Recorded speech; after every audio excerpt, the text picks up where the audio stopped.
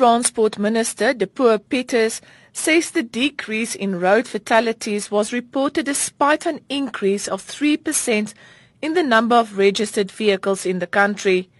The total number of registered vehicles in February this year stood at 11.7 million. The report indicates that there were 156 fatalities on the roads this year compared to 287 fatalities for the same period last year. This represents a much welcomed 46% decline.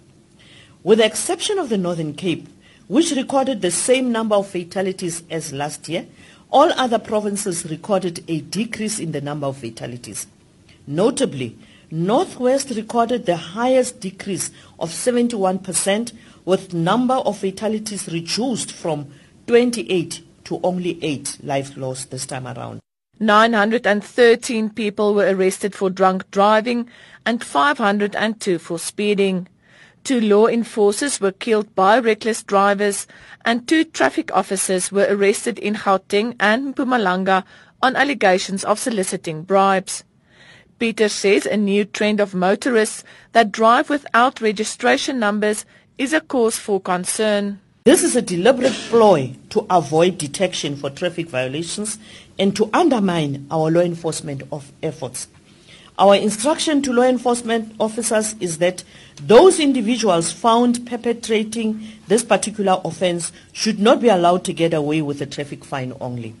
The vehicle must be impounded and the owner forced to make alternative transport arrangements.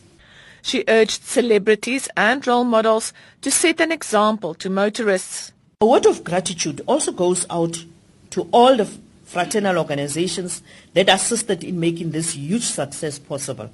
This includes the youth, the faith-based organizations, and organizations of people living with disabilities, to who undertook various campaigns to raise awareness about road safety across the country.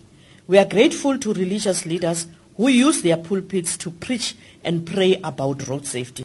Driver fatigue and reckless and drunk driving remain the big reasons for accidents. I am Liela Magnus in Pretoria.